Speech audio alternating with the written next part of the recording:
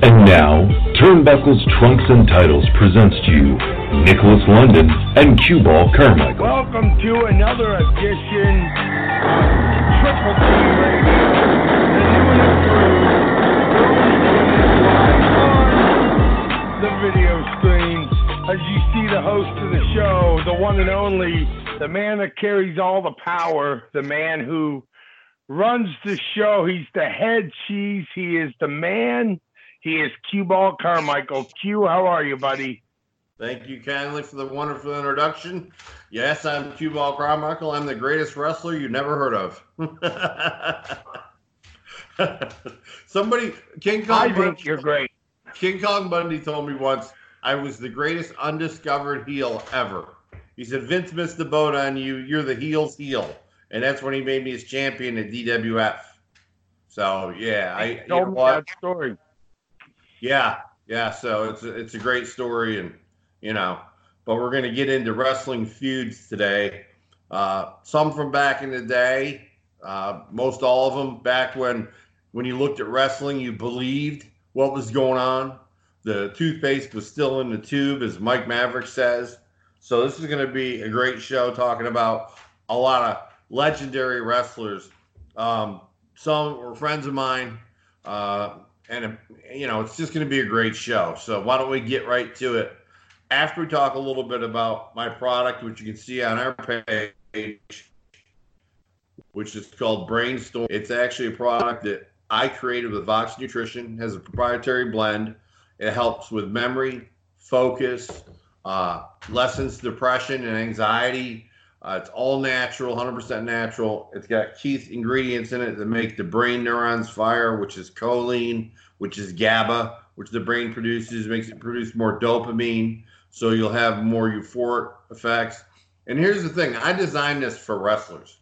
I actually designed it for me because, before I was taking this, I would struggle with my words. You remember. I would like be on the tip of my tongue, and I couldn't think of the person's name. And my recall wasn't what it was. So I developed this supplement with Vox Nutrition, and we put it together, and I wanted to sample it before I put it on the market. So I took it for a month or two, and I think about a month into the show, when you started, it was really working. And you had said to me, you were firing on all cylinders that night. But that's an everyday thing for me. And, it's sold on Amazon. You can find it on Triple T Radio's website. It's on sale right now for $19.99 with 25% off at checkout. So it's $15 for a month's supply. What are you going to lose by giving it a try? I can tell you what you might gain, which is better recall. You can gain a little bit less depression.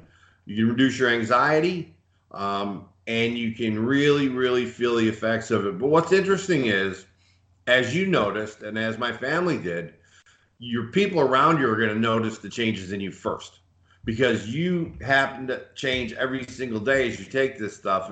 And about 2 to 3 weeks in, it really kicks in. And that's when everybody around you starts noticing, wow, what a difference in his attitude, how he recalls things, no depressive moods, just great things. So I suggest everybody give it a try. Again, it's all natural. If you're on a blood thinner regime, it's completely safe because there's no vitamin K. Because people on blood thinners can't have vitamin K. Well, there is 100% of your daily dose of vitamin C, B3, B5, B6, niacin, inositol, choline, GABA, bacopa, everything you need to improve your memory naturally. There you go. Well, I mean, the thing is, Q, is it really is good stuff. And you make it so accessible for everyone. I mean, they can slide right on over TripleTradio.com, and we make it's right there, and you guys can't miss it because it's the picture of the bottle. And I mean, you know what you're looking for? Brainstorm. Right. And it can't get any easier than that, guys. So, I mean, and not only that, but, we're happy to bring you this show, not just with that product, but, he gives you guys a pillow. He gives bad word for it. But, he might as well give it to you because for the price you're getting it and the sleep you're going to have, it's all worth it. It does the trick for everything. And I mean, these are just Q's way of saying thank you. And giving you products like this. The great thing is, if you look at the Amazon reviews, you're always going to get negative people. I had one guy say he didn't notice any different with Brainstorm. And then I had like 4 people say it's an amazing product. I never want to run out of it. It's great. It changed a lot of my mental attitude and my acuity. So it's got great reviews, except for one person didn't notice anything. But you have to take it every day. If you skip 2 or 3 days in between, it's not going to work because it builds up in your system. And the same with the pillow. The only negative review on the pillow was the lady said, it's well made, but it's too firm. Well, it's a firm pillow to begin with 2 one-piece inserts inside of a cool gel inserts. It's 40% aloe vera and bamboo and 60% microfiber. And here's the great thing. I've always had a problem with 2 things. A stiff neck in the morning because I broke C4, and always had a problem with my head sweating at night. I'd be nice and toasty, but my head would sweat.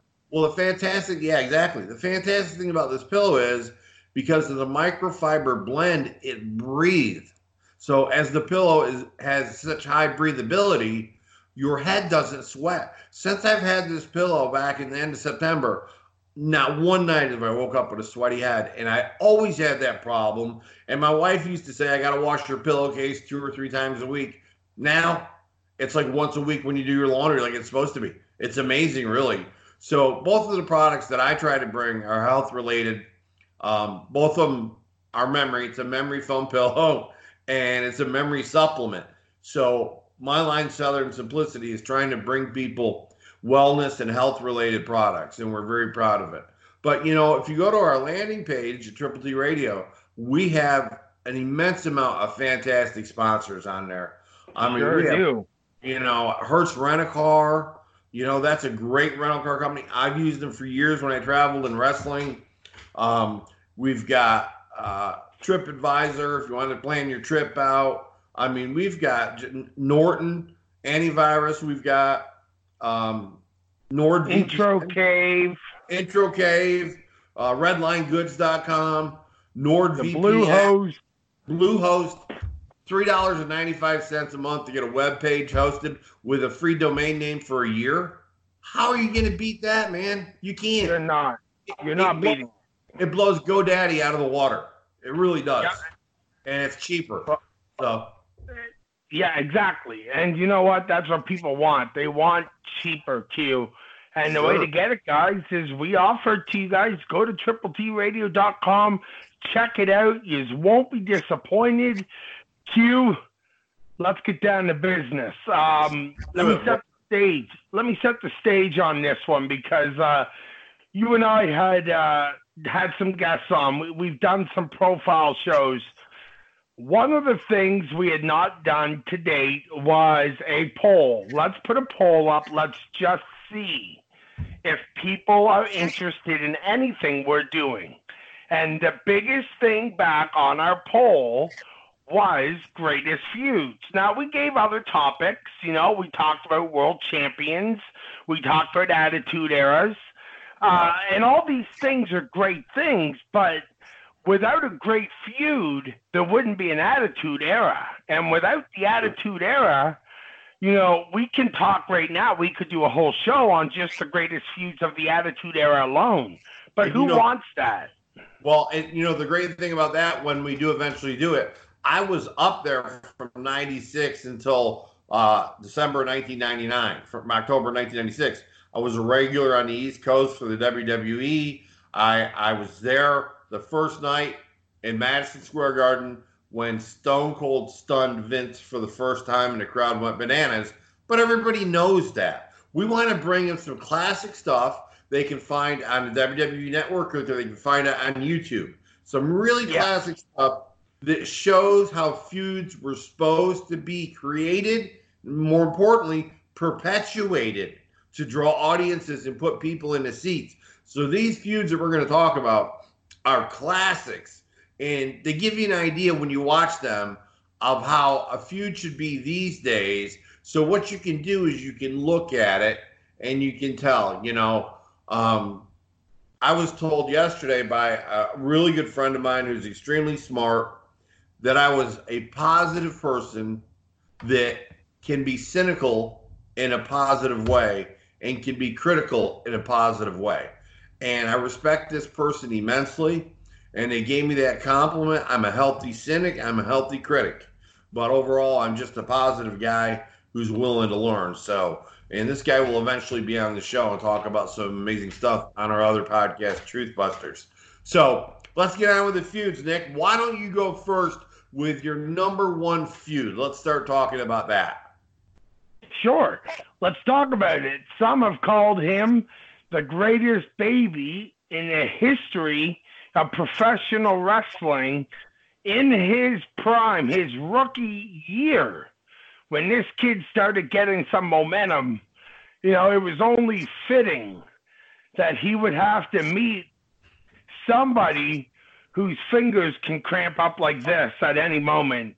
And I'm talking about what some arguably would call the greatest world champion in the history of professional wrestling. I'm talking about Ricky the Dragon Steamboat and Ric Flair. You remember, I remember, there has been Clash of the Champions matches. There has been Starrcade match. There's been matches all over this world, over 400 matches of just those two alone. Let that sink in for a minute. There's only 365 days in a year, and the boys don't work every single day. And they've wrestled 400 times in their careers. Over four. That's actually a career in itself. Yes, absolutely. Especially for the weekend warriors out there. That's a career in it. That's a weekend. That's a whole career.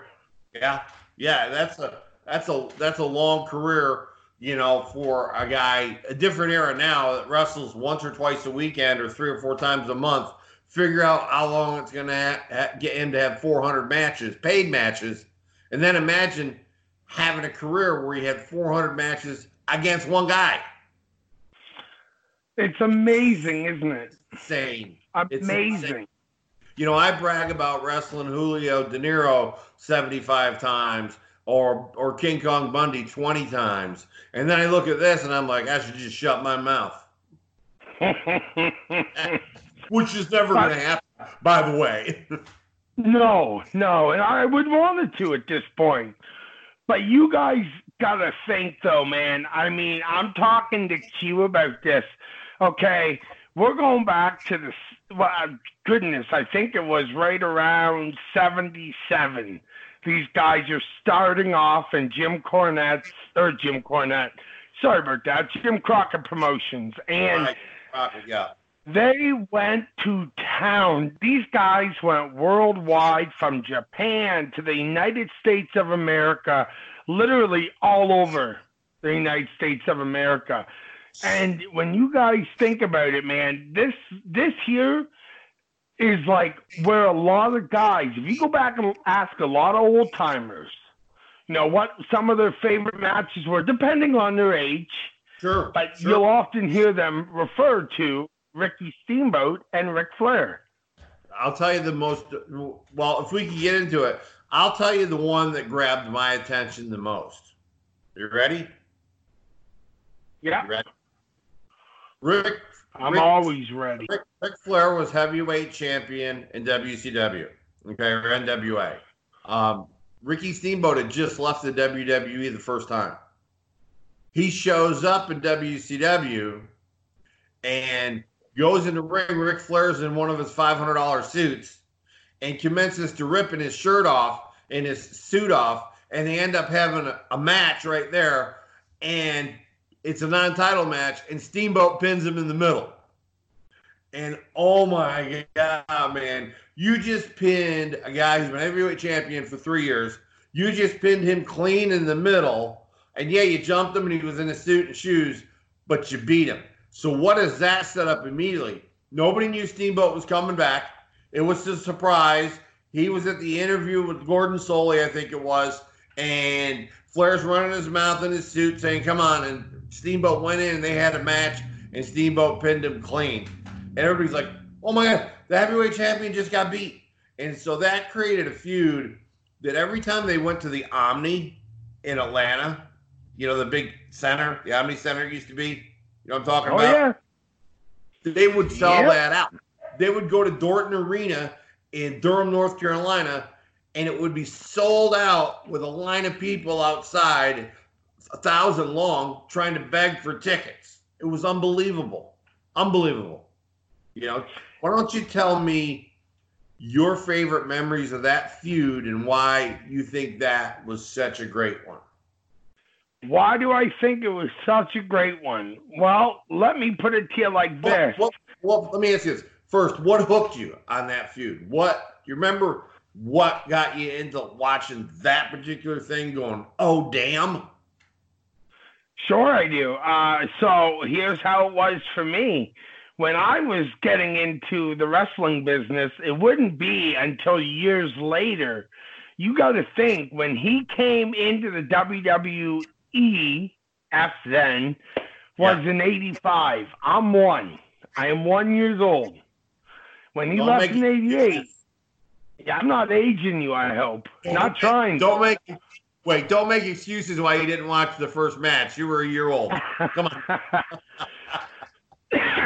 When I went back and I looked at that, one of the things was, as the 90s rolled around and we started getting WCW Nitro.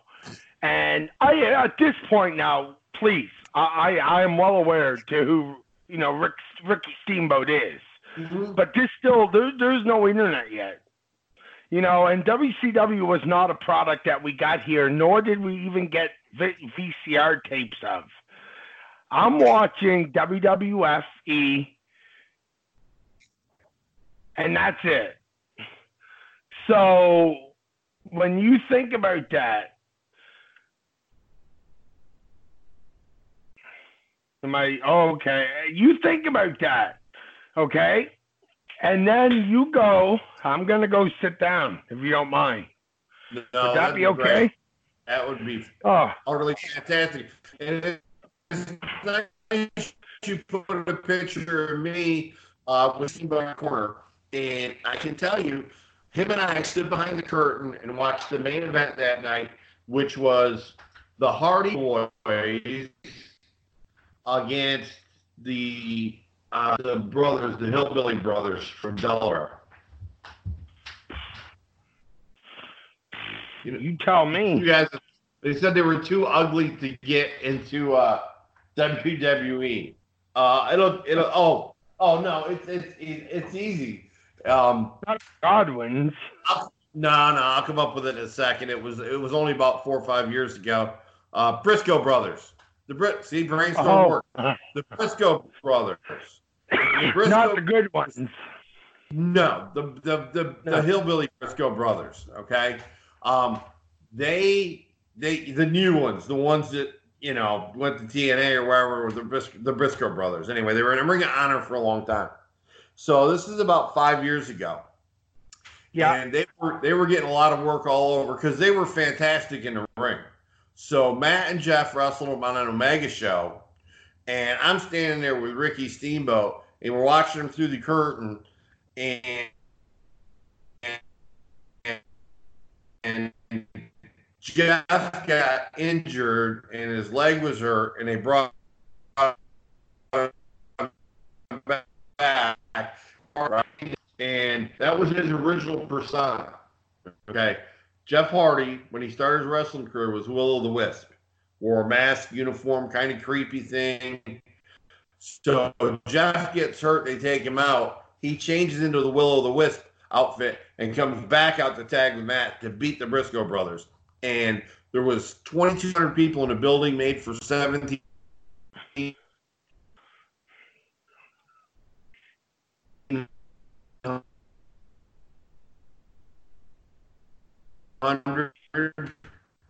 And they were all followers of Hardy. And Ricky Steamboat stood there with me. He goes, let's watch this match together and talk. I'm like, okay.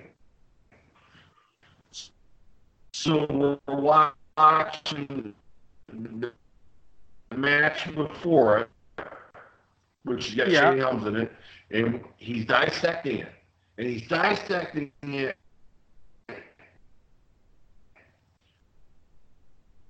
like a professor of science would dissect a perfect from and sheer brilliance. Seriously, that's the point I was at. I was willing to drop a couple grand to spend a week with him just to learn. And he says, brother, I'll give it to you for free. Just go to the events I'm booked on. We'll stand behind the curtain and watch the matches together. That's the kind of guy he is. But back to the feud. Okay, so you brought up about our inaugural YouTube show, and you're falling asleep. Who? Just kidding. You. Oh, listen. So you were saying about the one match. So, of course, I'm not getting WCW, so I'm not seeing anything that people are talking about. Along came the internet, along came YouTube, and people that were posting a lot of torrents about different things. The first match I remember seeing was the 2 out of 3 fall from Clash of the Champions 6. That's the first one I remember seeing.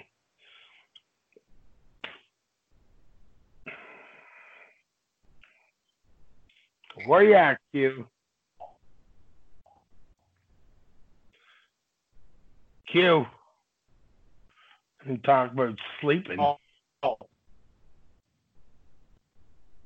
Now you look like you're sleeping. I'm right here. You can't see me? I'm right here. What are you talking about? No, I'm trying to get. Are you good now? Can you hear me?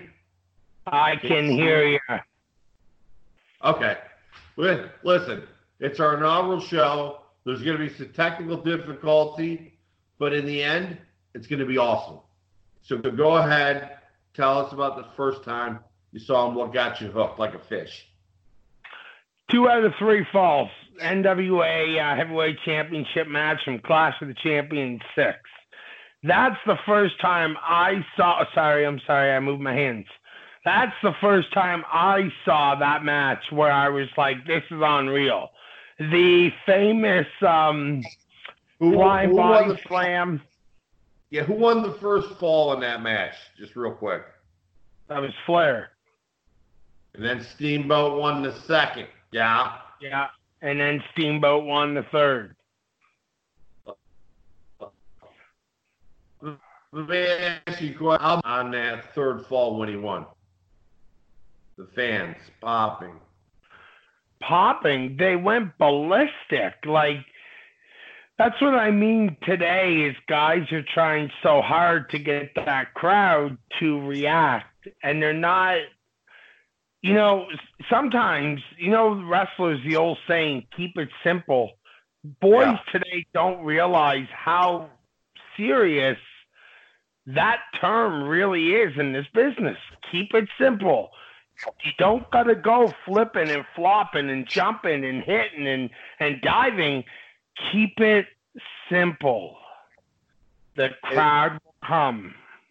And, you just made a magnificent point. And less is more. And every professional will tell you that. And these guys didn't jump off of the top of the rope through a table. They wrestled to get the crowd behind them. And here's the unique thing is you don't see any huge, fantastic moves. You see one of them go up to the top rope, it's like, whoa, because it's only done once in a match, and it's done at the right time, perfect time, right place. It's really watching these two guys together is watching the ultimate super of this era go at it, who know each other so well, and eventually, after their careers, Rick Steamboat's career was over, they became best friends. Absolutely, as we know from the induction into the Hall of Fame. So one of the most an amazing. beautiful. Oh, it was the best one ever in my opinion. But did I lose you? At Triple T Radio, I have no Nick. You still there? So 2 out of 3 falls. Clash of the Champions 6 or 5. What, that one was 6. Was 6. Okay. Yeah.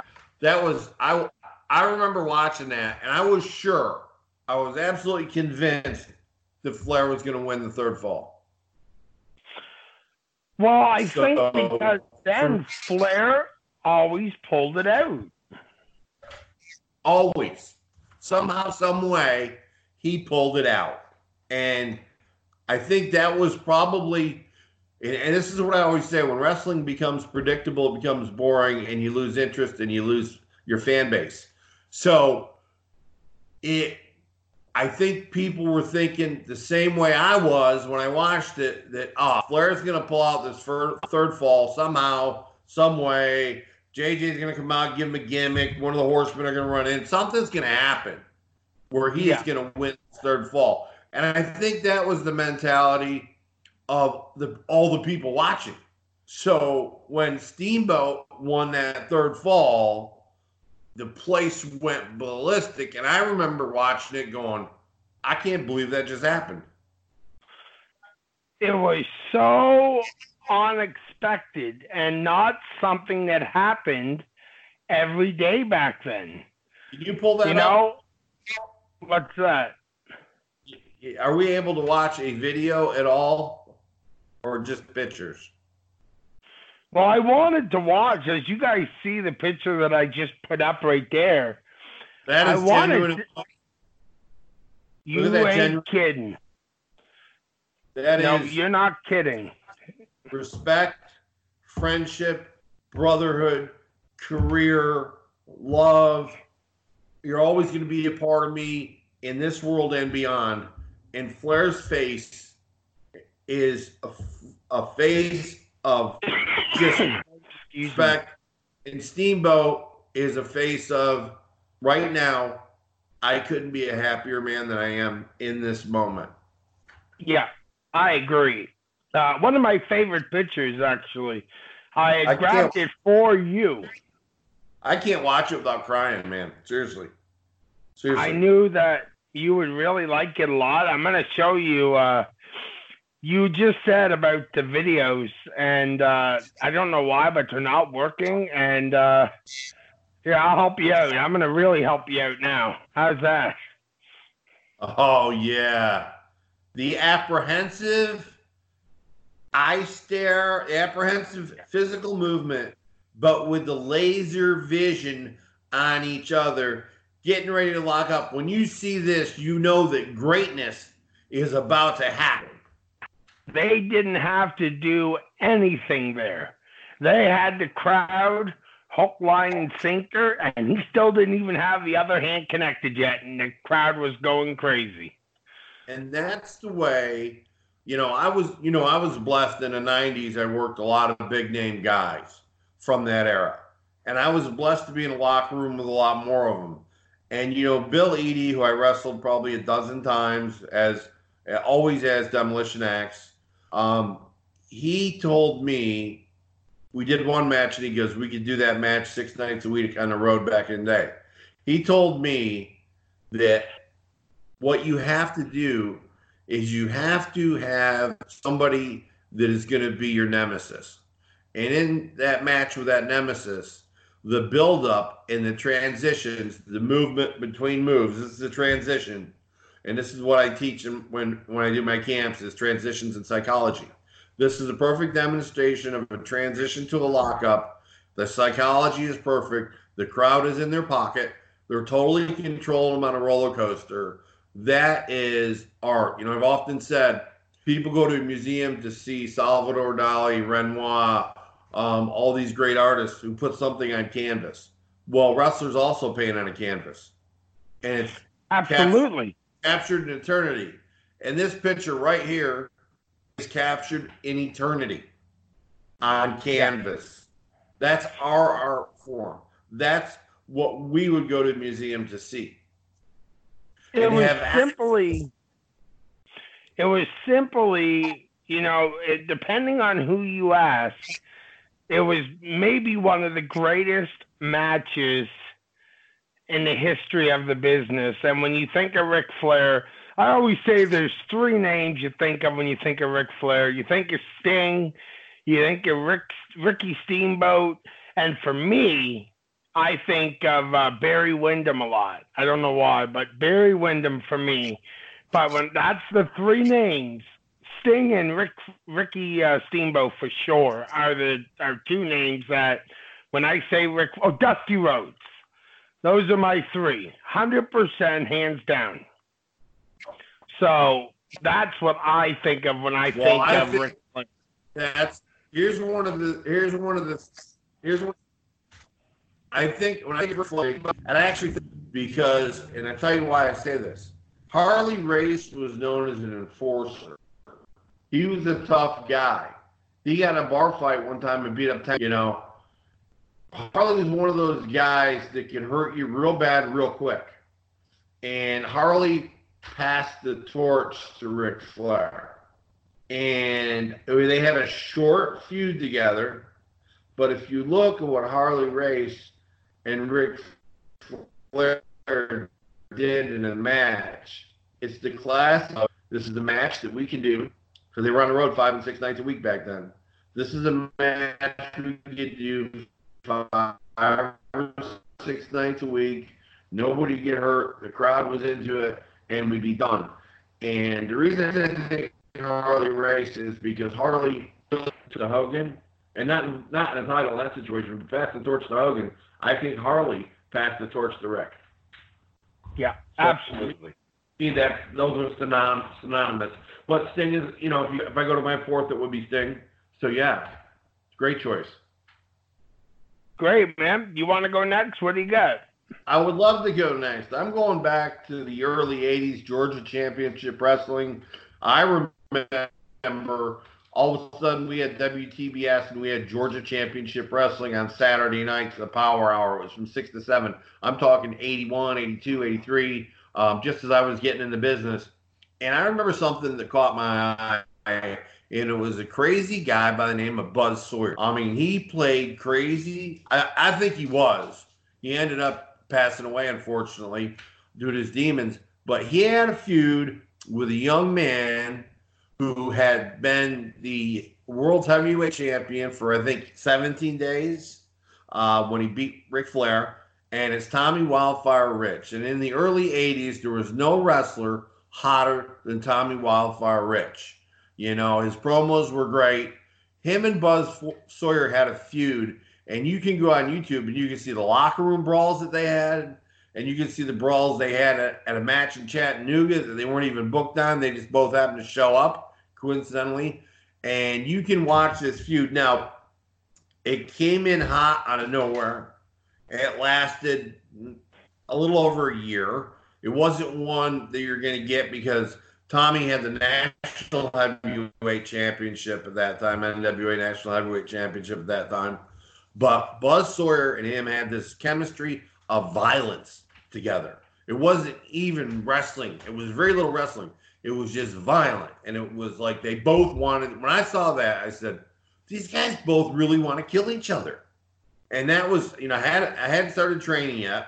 So when I watched it as a typical fan, I was like, whoa, this has got my attention because these guys really look in their eyes and in their actions like they want to kill each other. So it got my attention, It's not my number one, but it's one of my ones. I want to build up to my number one. Sure. So that was a great basis. If you can go on, there's lots of video. Tommy Wildfire Richard Bus was a high school and collegiate wrestling champion. He could wrestle. Luthez, when I was training Luthez said great things about his skill and ability. As a person, not so much, because if you smoked one joint of marijuana and Luthez knew about it, you were a hoodlum. Wow. Oh yeah, he was old school. Old school. Old school. I mean, that's the way it was. That's old school. Go to the show dressed in a nice suit and tie or a polo shirt, slacks, and a sport coat. Let me tell you something. Lou never, ever showed up anywhere dressed as anything but somebody running for political office. And he said that's how professional athletes carry themselves. And there was a very long period of time, and Damian Wayne will tell you, I required wrestlers to dress the part. If you came into the locker room I was running for NWA Worldwide Wrestling for a couple of years here, if you didn't come in at least a sport coat, slacks, and a jacket, I sent you home. Absolutely. I made everybody dress like a professional athlete. You guys were like, well, it doesn't really show how big I am or anything. I said, they're going to see that when you go to the ring. What you're creating is mystique. Pro wrestling was built on mystique. It had a certain, I don't know if it's real, I don't know if it's not real, it looks real, these guys really got to get hurt. I mean, and when you expect somebody making hundreds of thousands of dollars to show up to an event, you expect them to dress appropriately. So I told people, I said, if you want to be in the WWE or WCW, best way to do it is start acting like you're already there. Absolutely. Why not? Yeah, that means you dress the part. You show up. You look good. You go in the ring. And I took a Bill Watts thing and I said, and damn it, if you ever get in a fight, and I ran for 5 years in 7 states. If you ever get in a fight and you lose, you're fired. So if you go out drinking somewhere and I read about you in a paper and you got beat up by 2 guys, you're not coming back. You're fired. Well, I mean, you can't be a world champion. You can't be a world champion and dress like a bum. No. How well did Ric Flair dress? Best dressed man in the business, hands down. Ever. And you can ask any of his peers and they'll tell you the same thing. He was the best dressed, best prepared professional I ever saw. And, you saw him when he got into business with the dark hair and being chunky, right, originally? Yeah, I did. Yeah. And he changed his physique, and he dyed his hair, and he, who he modeled his part off of. I probably do, but Gorgeous George, but straight, flamboyant, outgoing. Gorgeous George gave you the thought that maybe he went both ways, if you know what I'm saying. Yes, I do. But Ric Flair modeled it after that. But instead of dressing that way, he decided to wear high-dollar suits, be charismatic, be loud, talk about the jets, talk about the limousines, talk about the houses. There was nobody, I'm telling you, in 1985, there was nobody that dressed in any sport better than Ric Flair. And I can also tell you, in I got to get this right, 1981 or 1982, he was the highest paid professional athlete in the US of A. He made more money than any basketball player, baseball player, or football player that year. I'll tell you. 82 or 83. That's how much money he Hey, there's a reason. Oh, yeah. There's a reason, exactly. It's like Nick Bockwinkel, heavyweight champion, dressed the same way. I met Nick Bockwinkel's mother and father-in-law, his wife's mom. They lived in Hawaii. And I happenstancely met them. And they told me that some nights Nick would get a check for over $17,000 or $18,000 from one night. And you think back then, they were wrestling 5 and 6 nights a week. So how much money did he make? I mean, you're talking about making $1 million a year wrestling, $1 million a year. Yeah. Now, back in 81 or 82, there weren't a lot of football players and baseball players even close to that.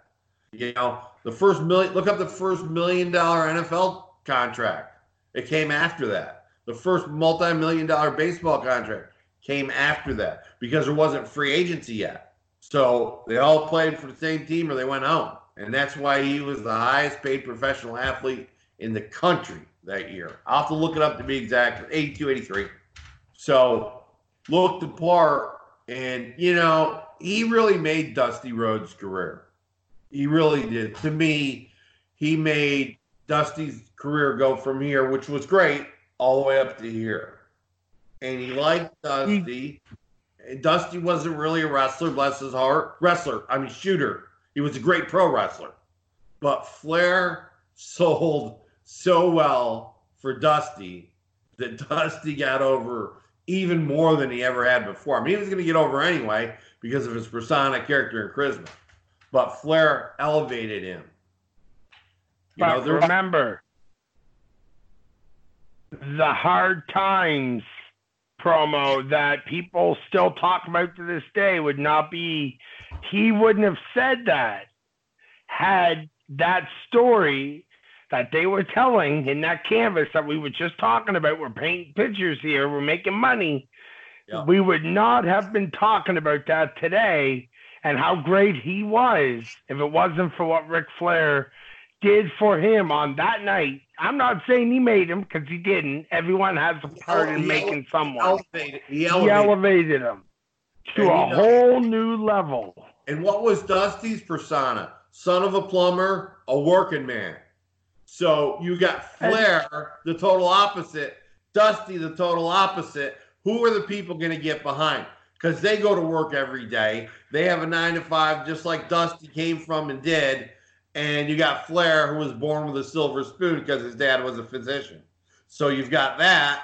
And then you've got the working class dog. It was the perfect storm. Yes, it was. You know, Johnny Paycheck did a song, Take This Job and Shove It. I don't know if you know. Yes, I remember. But I used to think of Dusty Rhodes every time I heard that song because he said, tell my boss to take this job and shove it. And then he went to pro wrestling. So it was, that was a working man's theme back then, take this job and shove it, because everybody in America wanted to do it. It led into the whole Stone Cold Vince thing. All that was sort of a replay. There's nothing new. Yeah. There's only things replayed. So, but that was a great feud by Tommy Rich and Buzz Sawyer. So let's go to your second one in no particular order. My second one. Yeah. Well, okay, we can do that. I'm going to save my favorite one for the last. So, yeah, me too. I'm going with Bret Hart and Shawn Michaels. Here's why. Okay, I was going to say the other one, but I'm like, the other one was kind of like what made me fall in love with the business. At this point, I'm already in love with the business. And I already know what I think, and I already know my favorites at this point. I kind of know it's a work, but I don't. But I kind of know this whole thing to me, dating back to the Rockers, to the heel Heartbreak Kid, to I'm Bret Hart, and the only reason I'm getting over is because Hulk Hogan and the steroid trial, to finally Vince putting a rocket ship and saying, yes, we're going with Bret after WrestleMania 10, to WrestleMania 12 when he had that match with Shawn, and then everything blew up. And I think that's a pretty fair statement. It could be much worse. What do you think of that pick? I love it. I love it for two reasons. Number one, it was epic because it was commonly known that Bret and Shawn did not like each other at all. Look, I was up there in 96, 7, and 8 And I can tell you that they would walk by each other in the hall and never speak. Man, it was, yeah, I guess so. Yeah, you were there at the right time. Yeah, Owen and Neidhart and Rick Rude didn't speak to him. They would pass each other to get food. They wouldn't even look and acknowledge each other. Really? And here's the thing. That, when I was up there and this was going on, WCW was kicking their ass still. You could cut the tension in that locker room or any of those locker rooms with a knife. It was, if you had anxiety, you would have had to leave. It was so thick in the air that you almost didn't dare talk to somebody. You know, you just didn't dare. It was so bad. And, you know, here's the story. The Neidhart had worked for me before I got up there at my promotion. So when I got up there, I walked in the wrong locker room, and Neidhart sees me, gives me a hug, says, come on over, introduces me to everybody, and says, dress with us. So I was in there, and it was bad. I came in one night. You told me this. I came in one night, and I tripped over Brian Pillman, passed out on the floor. Jeez. It was bad. Bad. I'll tell you, though. I was miserable, and I took maybe there was 6 months that they weren't giving us any work, 5 months, and that was the transition to Brett leaving and everything changing. And then you went up there, and Matt and Jeff already were up there. Dudley boys were up there, all a bunch of guys that I knew. So all of a sudden it was fun and games because they were starting to kick WCW's ass. And then it was good. But before that, let me tell you something about Vince. Vince is a complete winner. What I mean by that, when WCW was kicking their ass, Vince, you don't want to say nothing to him. Nothing. I would pass him in the hallway, not to him, sir. That's it. He was walking fast, head up, shoulders back, and pissed off. And it was out. Look, I was up there. Stevie Richards was up there. Stevie Richards got thrown out of the ring by Jericho. He ends up going to the emergency room, and he's got a fracture above his ankle and his shin bone. He comes in a cast. True story. I'm standing there with him, talking to him. Vince comes up. He goes, what the hell happened to you? And he told him what happened. He goes, I put all this money into you to get you in this spot, and you get hurt? And he shook his head and he walked off. And I said, oh, my God. Dude, my butt was puckered. I was like, I didn't know what to do.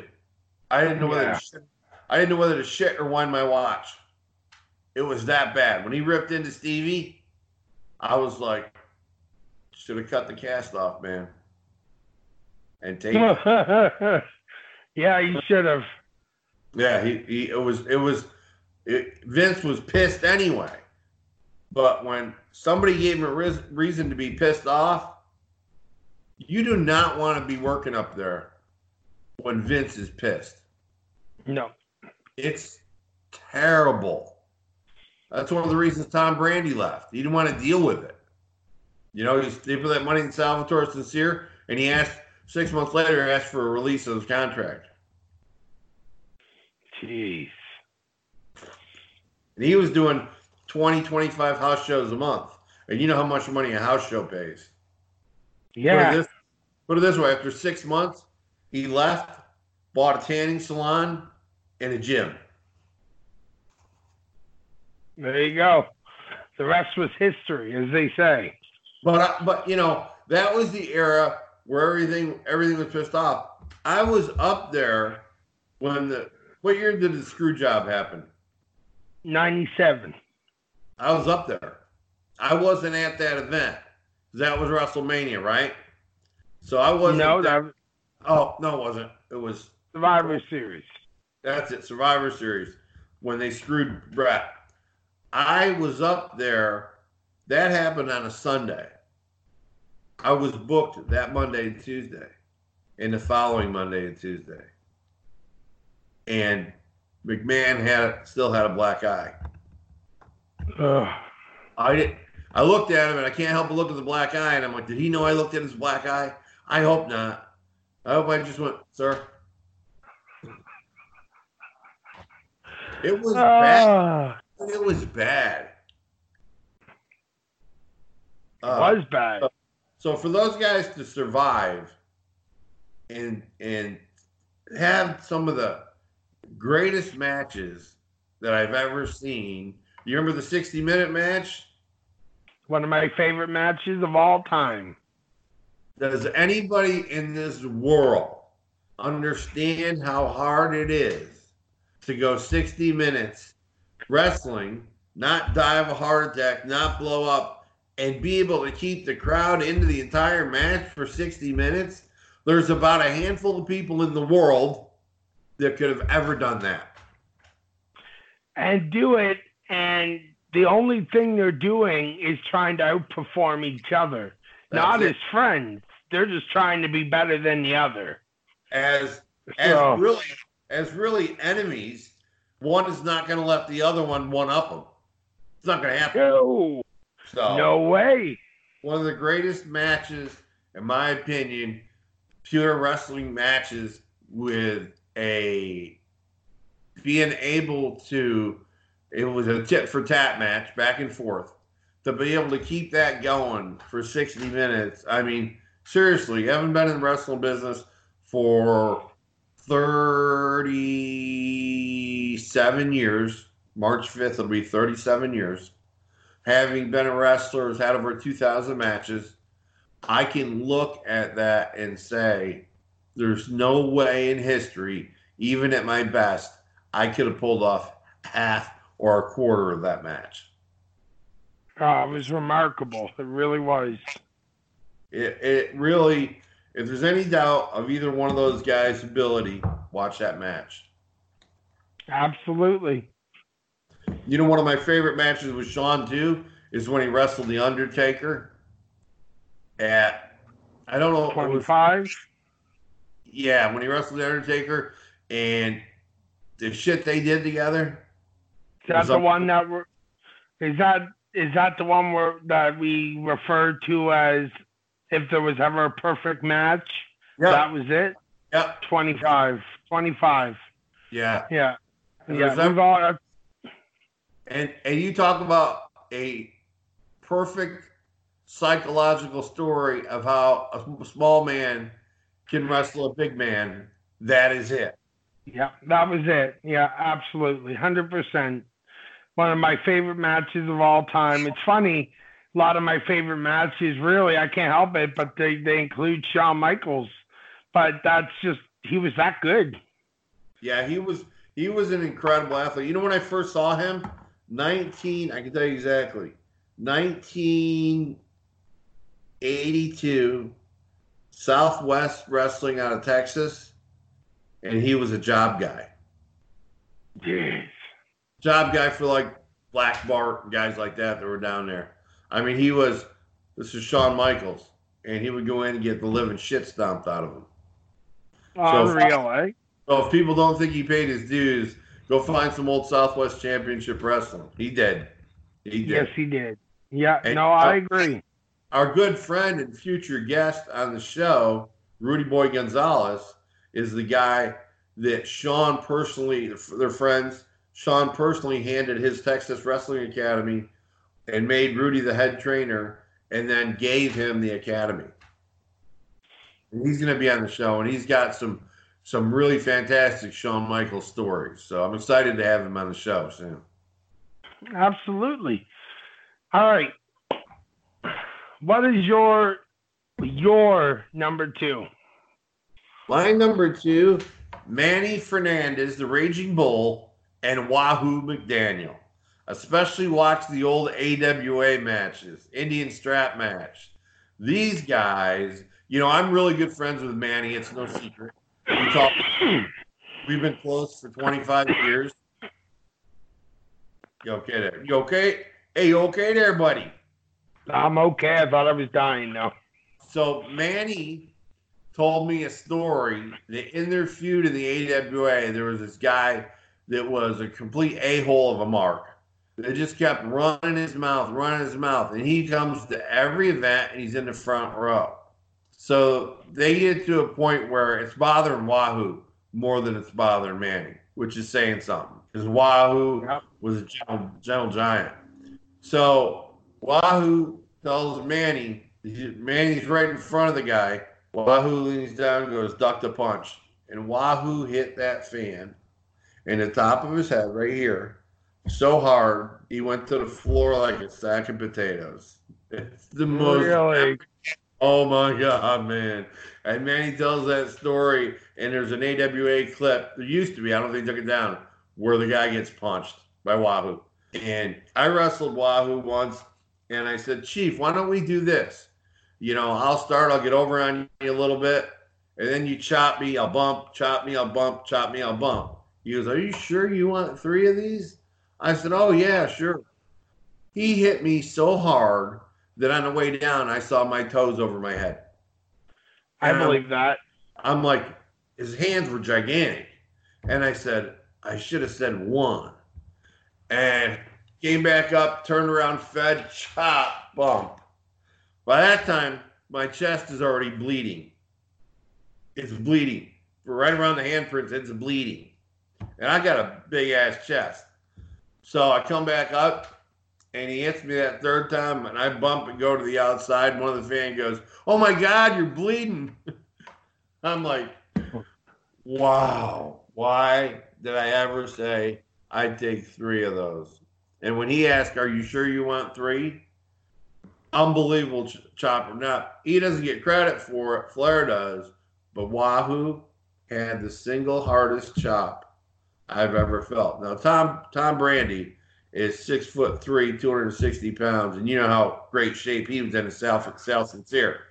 I wrestled him. I probably wrestled him, honestly, 40 times. And we were all over the East Coast. And he chopped me in the corner like 3 times once. And I'm like, they hurt. And I had handprints with the blood coming out, but it was nothing like Wahoo's chop. Wahoo's chop came from left field and took you completely off your feet. You didn't need to bump. You were going down. And I took 3 of those. I'm the stupidest man. I can tell you this. I've heard a lot of Flair interviews, and Flair definitely gives him his just due. So, you know, if it makes you feel any better, Flair gives him his due on being the man with the chops. Unbelievable. And it wasn't even like he threw it like lightning.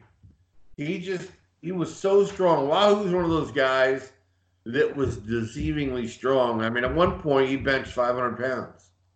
He was just one of those guys born. God's gift to him was natural strength. He was unbelievable. Yeah. Unbelievable. And Manny ain't no joke, too. You know, I've been friends with Manny for a long time. And Manny will knock the tar out of you, too.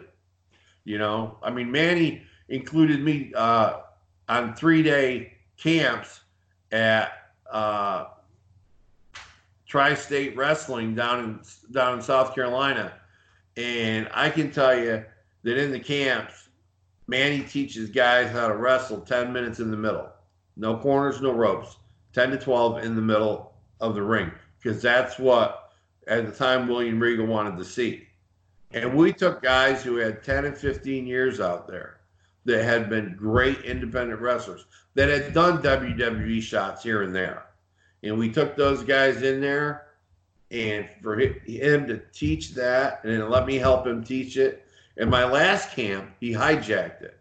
I had 2 people from Washington State flying to North Carolina, 1 from Oregon. Manny comes over, and Manny goes, Q, you mind if I say that? Say something to knock yourself out. 8 hours later, true story.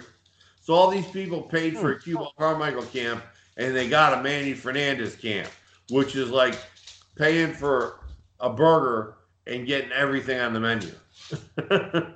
Nice. That's awesome. That's really cool. It was fantastic. It was fantastic. So, But Wahoo and Manny, if you go on and you look at their AWA matches, their NWA matches, you'll see two guys that truly look like they're knocking the crap out of each other. There's no high spots. There's none of this flippity-doo-dah day. There is two guys that are real men in there fighting, representing two very important American ethnic groups. Okay, the Mexican American and the American Indian, and that was another thing. I'm big on culture, and that was another thing that I loved about that match is you had two guys that were not the typical white dude in black trunks or the black dude in white trunks. They were two different cultures coming together, and just you could always be guaranteed there was blood. And Manny told me he's in Q. I swear to God, on 3/4 of those matches where there's blood, it came the hard way. I love that. Shit. Bushwhacker Luke busted me open once. He dropped a fist on me at a glass festival, busted my eyebrow open. I super glued it shut. It was no big deal. Oh, good. Back before medical super glue, we always carried real super glue. So, but yeah. It was so Wahoo and Manny to me is an epic classic feud, bringing together two different cultures, and just having some outrageous matches. And you see two guys that aren't bodybuilders. Obviously, they both went to the gym, but they weren't bodybuilders. They weren't your average typical physique that you see. Both were different, unique ways. And you see these guys go 20 minutes, 25 minutes, and there ain't neither one of them breathing hard. No. They're not blown up, I can tell you that. Unbelievable. So that's my all-time number 2 feud.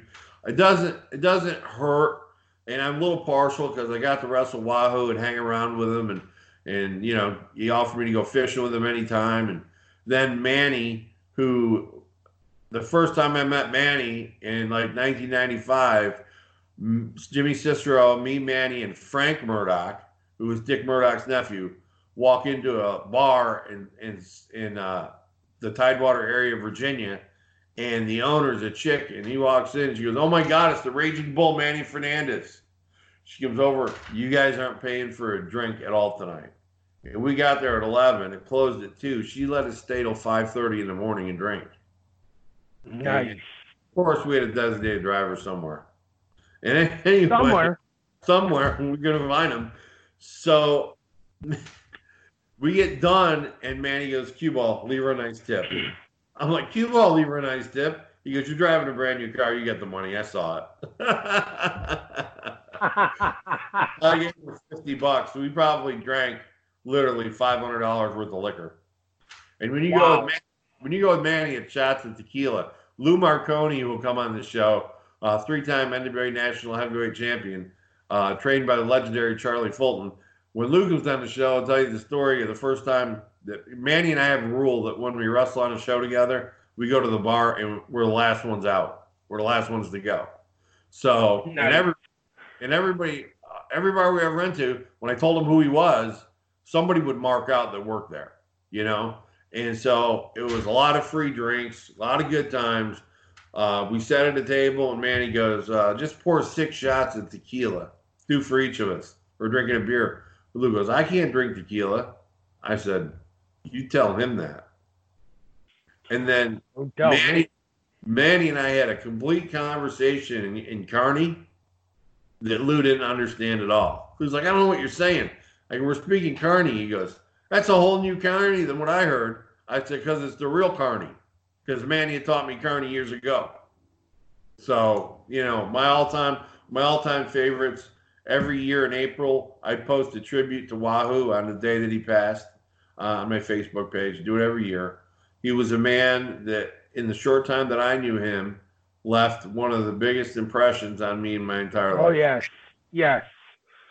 Yeah, he was really something else. I've heard so many wonderful stories about him over the years. Some are great.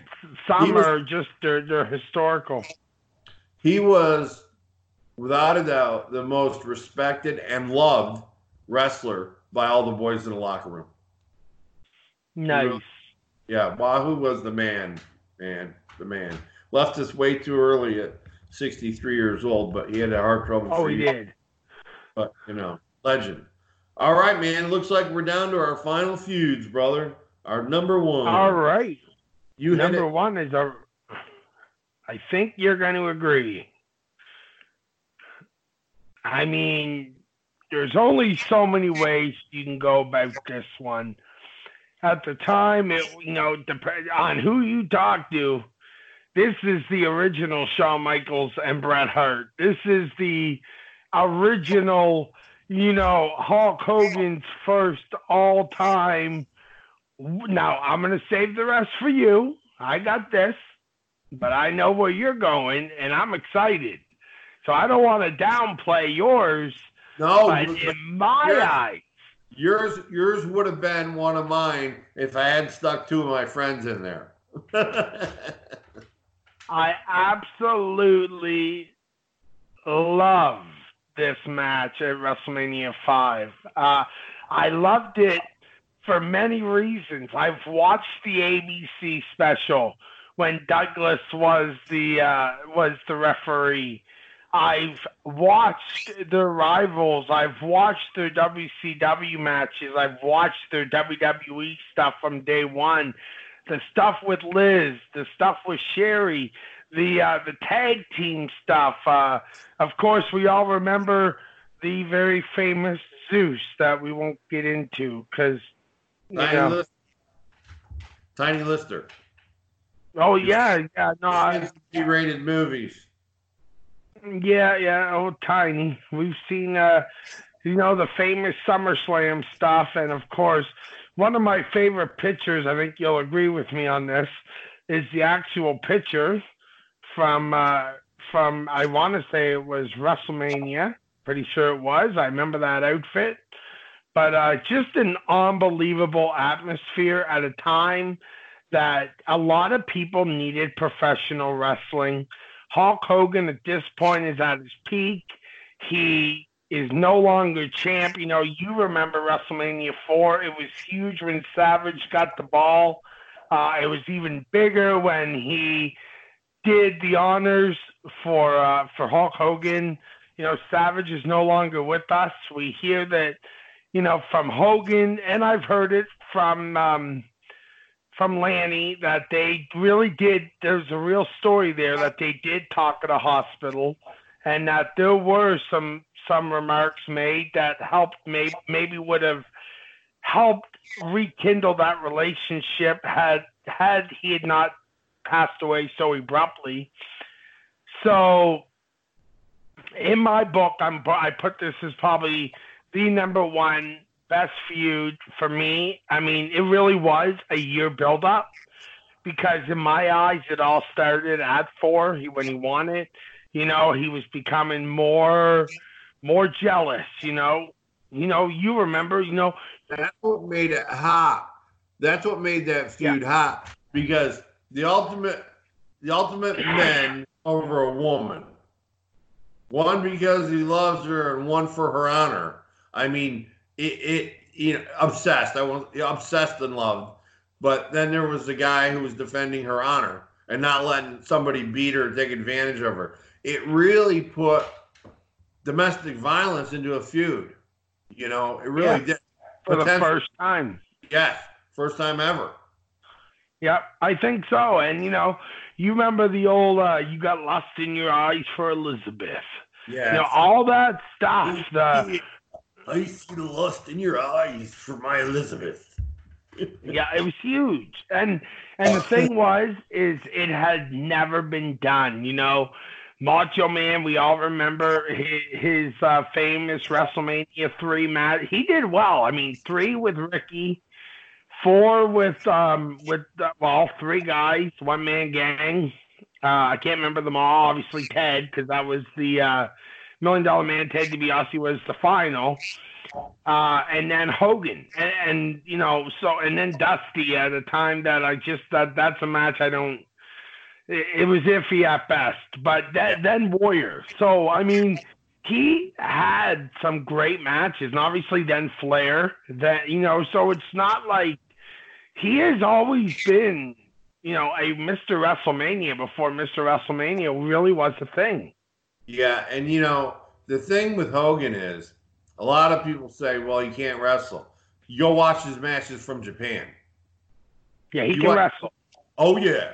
But what he did was he stayed healthy, and he only did the moves the fans were totally behind every one of his moves. You know what I mean? So there's a guy that can have 10 years on top and not be out because he tore a bicep doing some stupid move or something like that. You know what I mean?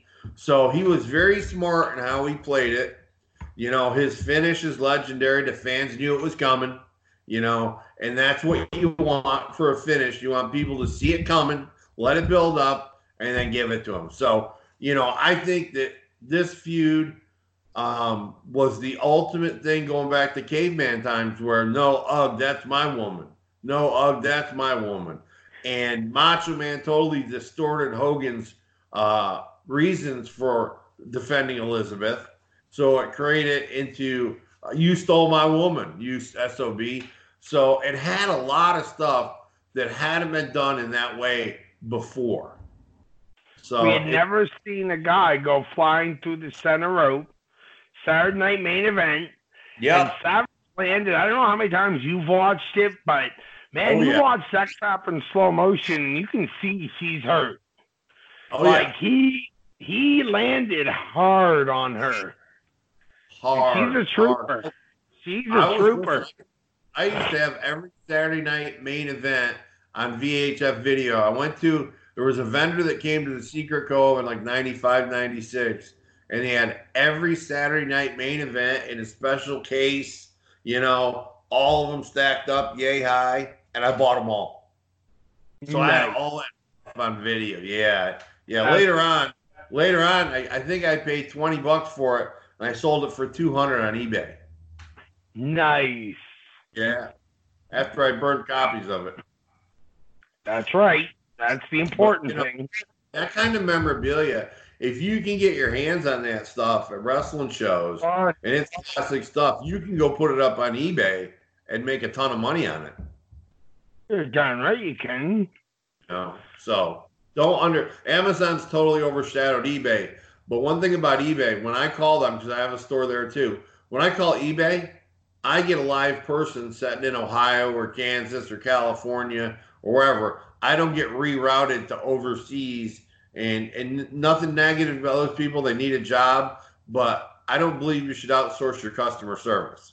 I think your customer service should be in the U.S. I know it's cheaper to outsource it, but it's really difficult to talk to somebody whose English is limited and try to get across to what you're trying to say. I have a difficult time with that. That's why I don't have American Express anymore. At American Express, every time I'm going to call customer service, hello, my name is Bob. May I help you? I'm like, yeah, no. It's American Express. Yeah, no. Anyway.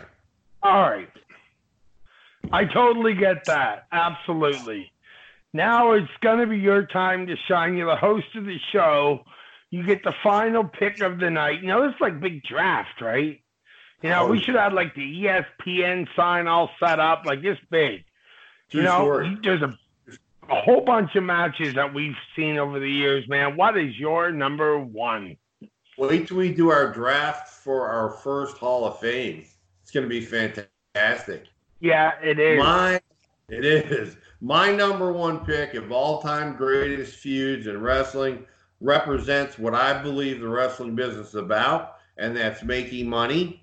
But also the passing of a torch, the segue to a legend leaving the business, and that would be WrestleMania 3, right? Yep. Andre the Giant versus Hulk Hogan, the body slam heard around the world. Unbelievable.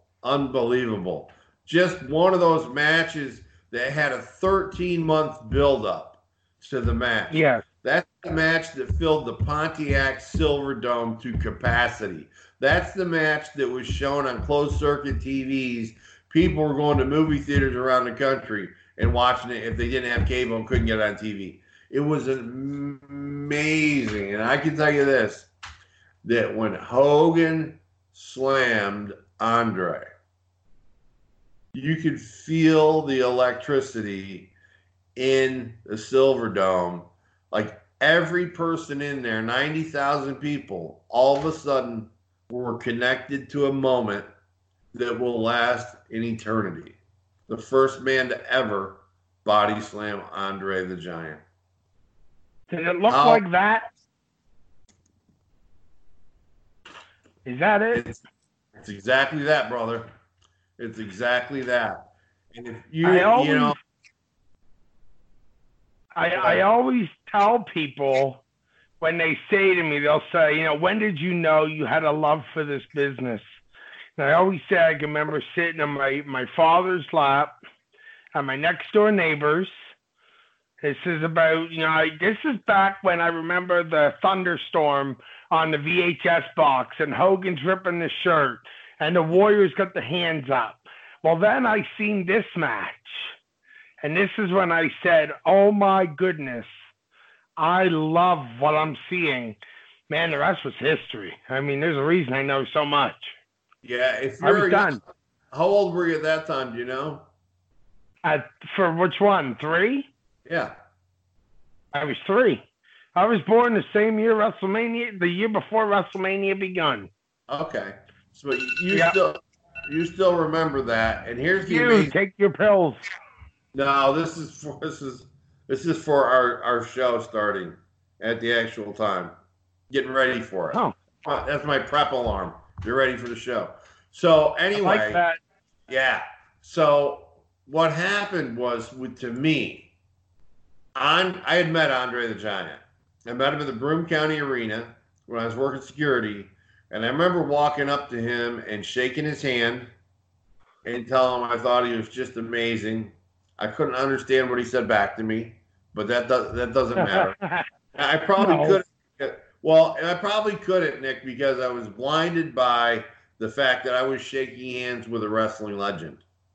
At that point, I was 19 years old, and I said, my dream of being a professional wrestler is now over because I saw the size of him. I said, it's not going to happen. So I continued to work security.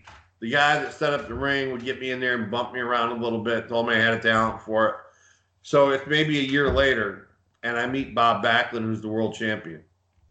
And I shake hands with him, and I know I'm at least 1.5 inches to 2 inches taller.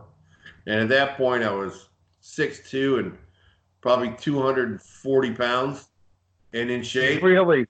Yeah. I met him. I shook his hand, and I said, I'm going to do this because I can compete with a man like this size-wise, and he's the world champion. And that was the second that I realized I got to find a wrestling school. I got to sell everything I own, and I got to move somewhere. I knew at that point it was done. It was done.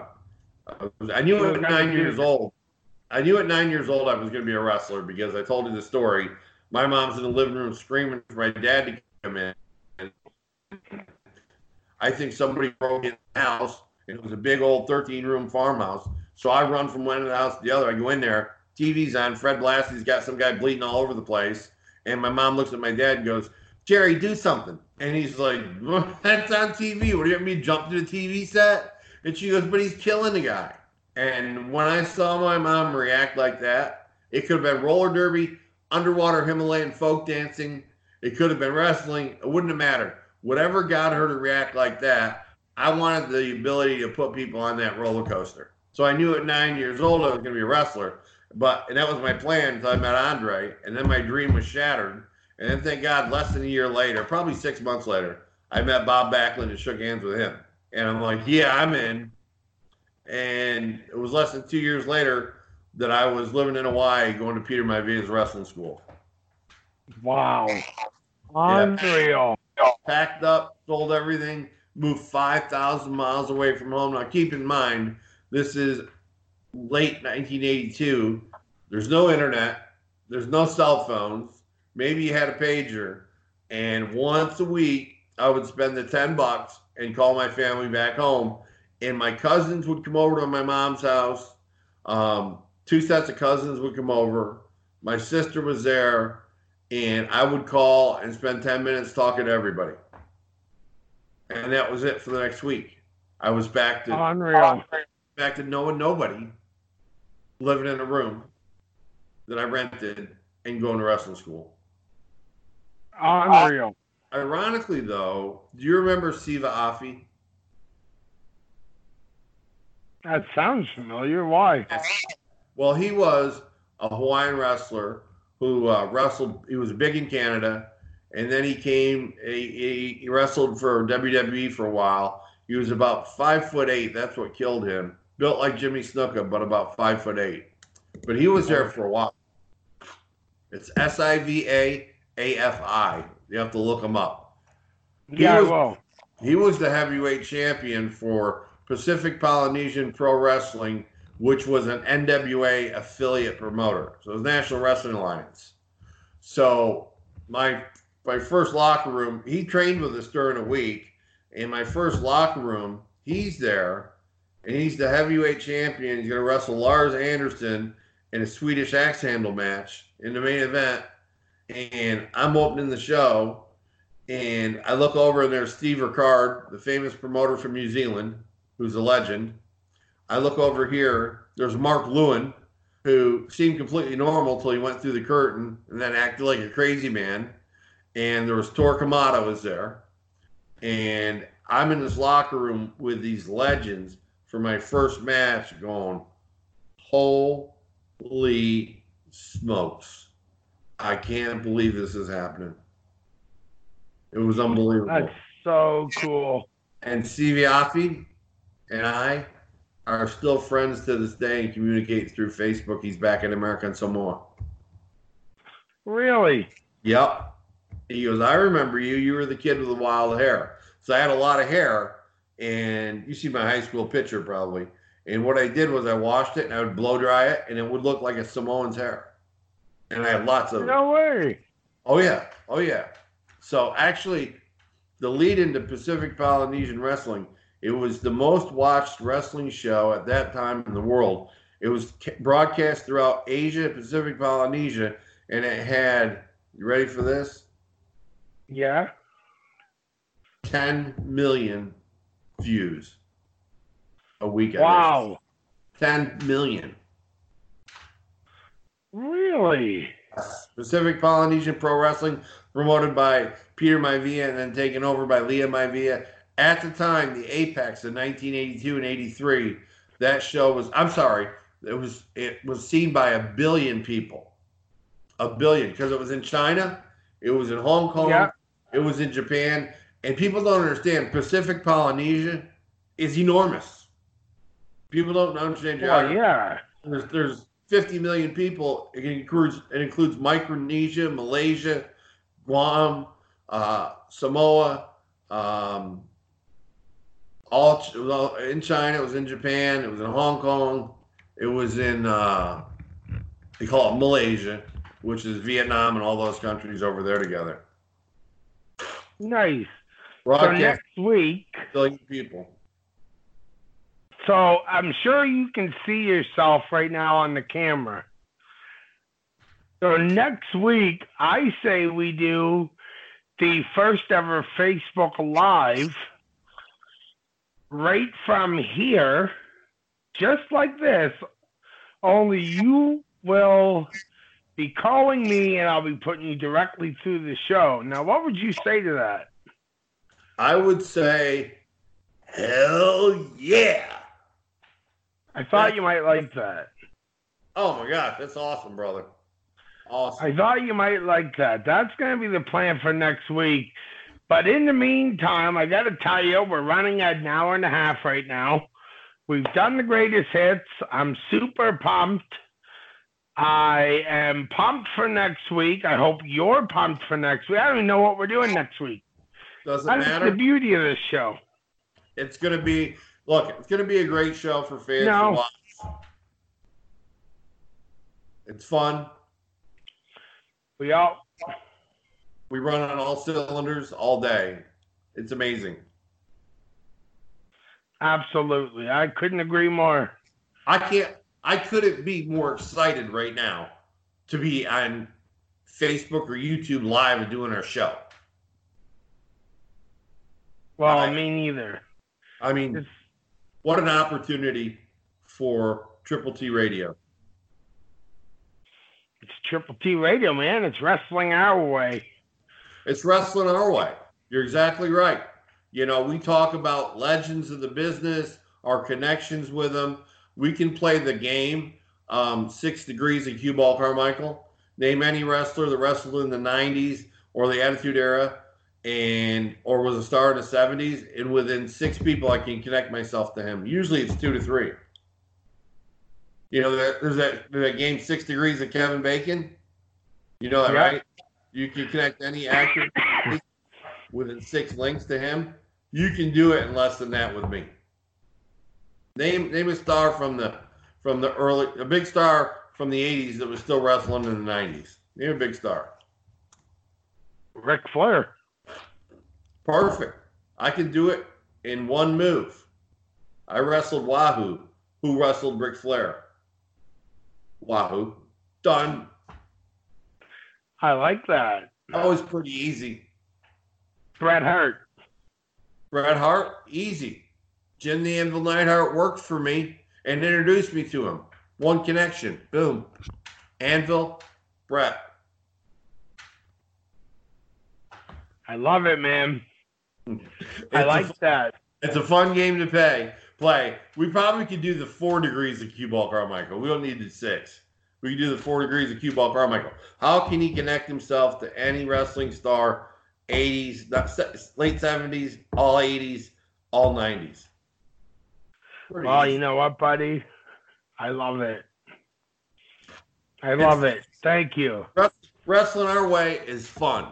I don't see how anybody could watch this show and not enjoy the topics that we talk to, the relationship that we have, the respect that we have for the business and each other. Nobody's going to find a show like that. No. This is a great show. I had a great time tonight. Me too, man. Time went by fast. I can't believe it. 90 minutes. That's crazy. Yeah, me neither. And this was a lot of fun tonight. And I skipped a lot of detail on these because I knew we were running long. So. Yeah, I figured you did. Why don't you do this? The Cue Ball's Corner Pocket, could you put up one poll on who should have been the heavyweight champion that never got it? Yeah, I'll do that. If we do that, we'll get, and then maybe they can leave a comment on who they're talking about, right? Absolutely. I'll put that up after. Absolutely. Next week, we'll go through that and talk about who, why, what, and where, and how. I'm in. Good. Absolutely. I love it. Next week's done. Okay, my man. All right, next week. Sounds good. Next week, same time, same station. Triple T Radio, baby. Wrestling our way.